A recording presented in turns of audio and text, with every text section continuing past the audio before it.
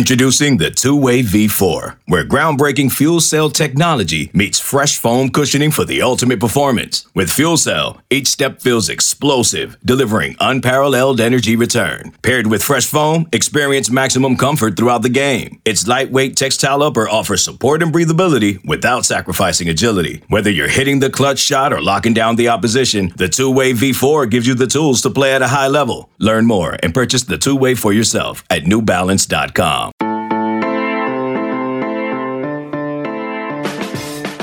Good morning. It is Monday, June 28th. You're listening to the College Football Daily. My name is Trey Scott. I'm joined right now by Corey Smith, the editor of Pack Pride 24/7 Sports North Carolina State website. Corey, we're a college football podcast, and we were talking before we hit record. We're going to find a way to tie in the madness, the mess of what's been happening with NC State and Omaha and the NCAA of the last few days. We're going to find a way to tie all that into, lessons or signals or trouble ahead for the college football season. Before we do that, help me recap what happened. NC State looked like they could win it all in Omaha. And according to D1 baseball, and you can tell me, this jives with what you heard, 2 unvaccinated NC State players tested positive, prompting NCAA to test their entire roster, which includes vaccinated players, and 4 more positive tests came back. So that rendered NC State down to 13 players against Vanderbilt in a game they almost won. They looked like they were going to play the next day. Winner goes to the College World Series final. And the NCAA, I was watching it, Corey, because I'm a Texas baseball guy. At 1 a.m. in the morning Central Time, dropped the bomb that NC State, they had gotten more info or whatever. NC State was out. So, in reading the message boards and in seeing both sides of the coin on Twitter, I think it's best if we, we're not going to sit here and demand players get vaccinated or whatever. It's just a thorny situation I'm not really trying to get involved in, but just tell me what the last few days have been like for you, and you're in tune with the team, you're in tune with the fans, you're in tune with the message board fans, which is a different category of fan. Just recap for me what's been going on outside of the news. Yeah. Well, I mean, obviously there's heartbreak for, not just the players, the coaches, the fan base. I mean, the entire administration, obviously you never want to see something like this transpire. And, we were talking about this beforehand, there's a lot of things that go on behind the scenes. And one of the bigger elements to this too is, the guys that were unvaccinated, some of them were players that had COVID recently within that 90-day window that we talk about sometimes. So there's a lot of things that kind of muddy this up and make it, very difficult to get a good read on and what all took place. But, you ask about, what's been going on, outside of just this whole incident. We saw I was at Doak Field last night. We're talking on Sunday. I was there on Saturday night when they were welcomed back. They got back at 9:00, and it was a surreal environment. I mean, they had so many fans out in the middle of the streets that they had to open Doak Field up and put them inside. There was,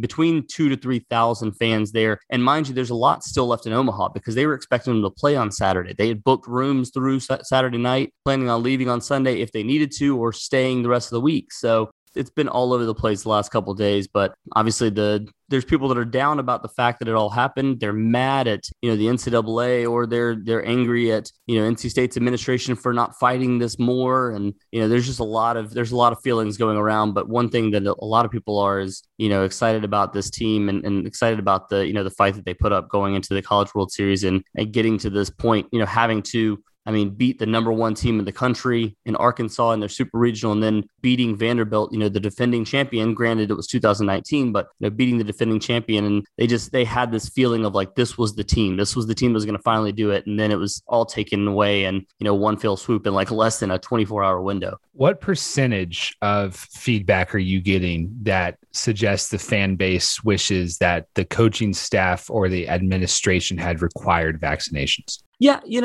I think we've seen this over the last several months.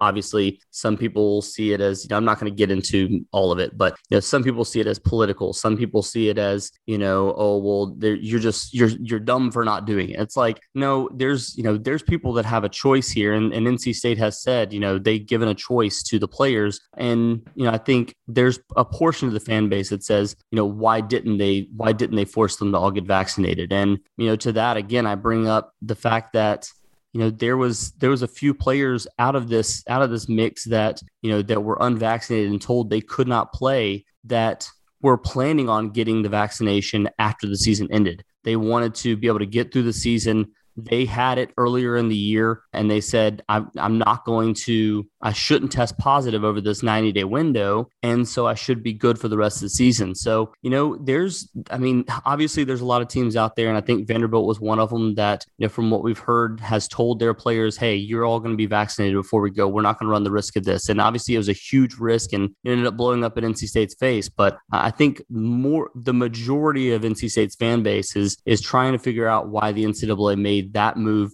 so quickly, because, as you said, it's a college football podcast here. I think a lot of fans know if this had been college football, they would have found a way to try to figure something out. If an entire position group was out and they said, hey, Alabama came to them and said, hey, we're not going to be able to play the college football, semifinal to lead up to the championship game, which is essentially what this was for NC State baseball. It's a semifinal game. And I highly doubt that would have been stripped away from a team like Alabama or, another national powerhouse in college football. And that's kind of the way NC State feels, is they were slighted here in the sense that, yes, was there something bad that happened here? Yes, but could they have waited? Could they have, tried to push us back and done it differently? That's what they were looking at the NCAA for. Yeah, I remember during the college football season, it said if you fall under the 53 player threshold, it's your choice. And I remember Mississippi State, dropped to like 49 and still elected to play. Obviously, cancellations were frequent, and I just I couldn't, Corey. I was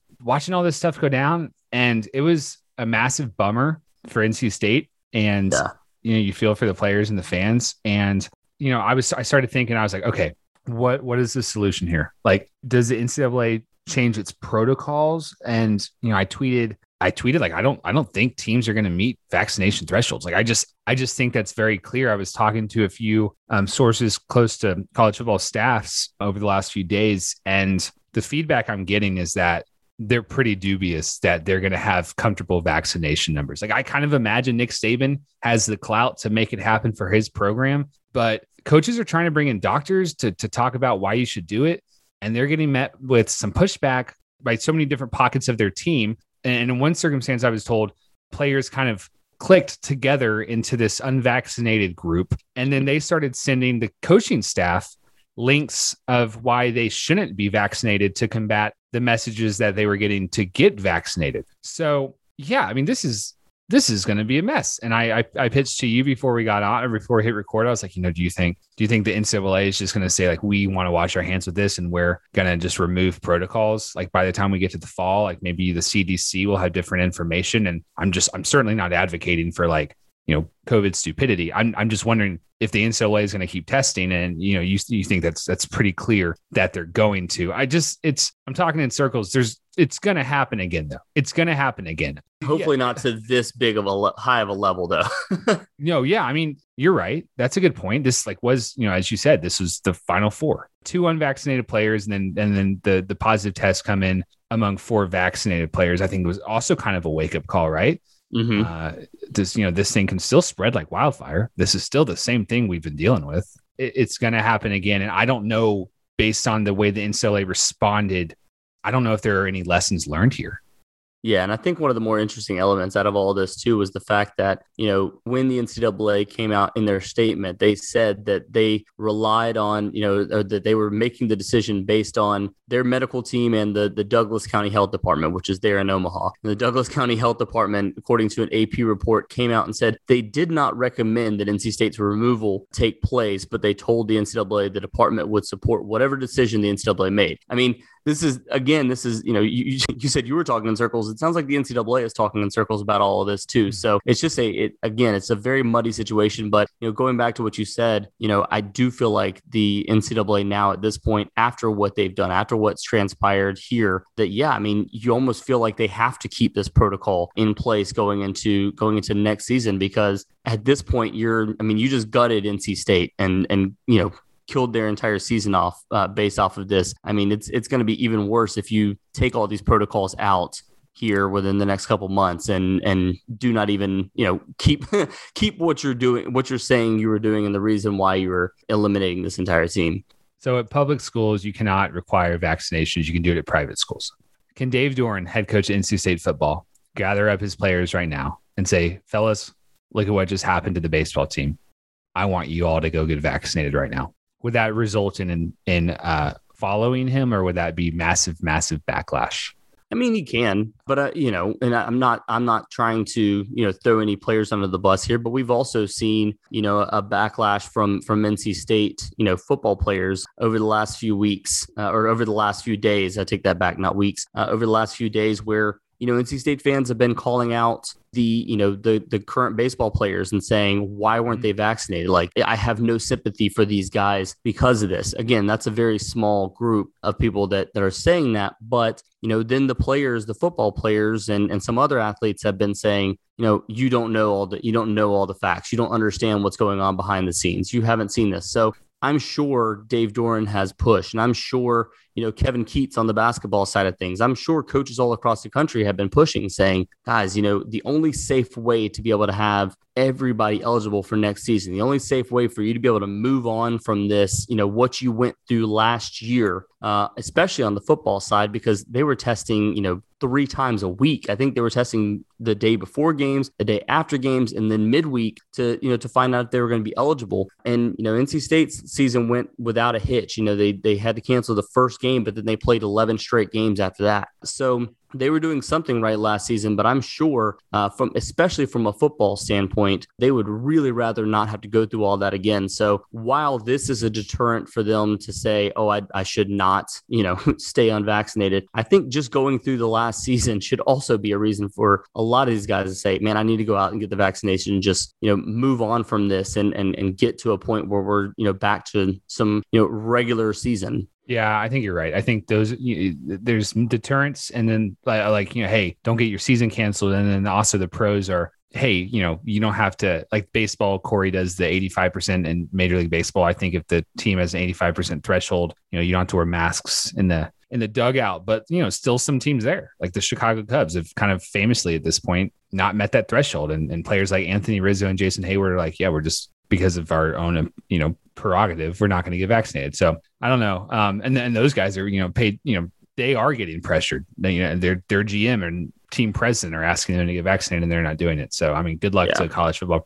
coaches for figuring this out. Corey, we appreciate you joining us. This is just, I don't think a year ago I would have ever thought something like this would have been so complicated. And it's all just, it's all, if it's not NC State, it's John Rahm, and it's, pockets of issues in the Major League Baseball and the NBA where you read about teams aren't meeting their hesitancy or their thresholds. And college football is up next. So fingers crossed. But well, the last element I'll throw in there too, and I'll make it really quick, but you're good. There's also this thing called money as well. And not to say that there's money involved in people getting vaccinated like that, but you're talking about the GMs being able to, tell their baseball players like, hey, you should really go out and do this. And they feel like they have a little more leeway with them because they're like, hey, we're sending you checks. We're the ones that are cutting the checks for you. College football players, college baseball players, outside of getting scholarships are unpaid athletes up until probably July 1st, it sounds like. But so there's a little more,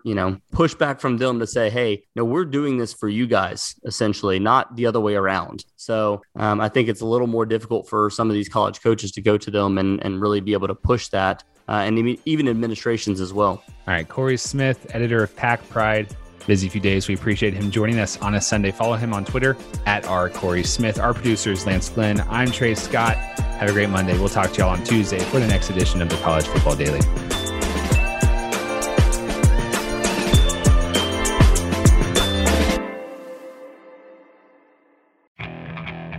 Okay, picture this. It's Friday afternoon when a thought hits you.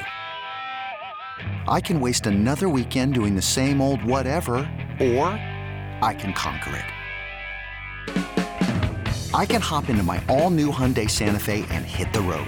Any road. The steeper, the better. Because my all-new Santa Fe is available with H-Track all-wheel drive, so I can hit the trail without a worry in the world. Heck, with 3 rows and best-in-class rear cargo space, I can pack the whole family in with all our gear. We've got available dual wireless charging for our phones, so we'll never lose touch with civilization, and we won't lose touch with the primordial power of Mother Earth. So which is it? Waste the weekend or do something a little more epic and conquer it in the all-new Hyundai Santa Fe. Visit HyundaiUSA.com or call 562-314-4603 for more details. Hyundai, there's joy in every journey.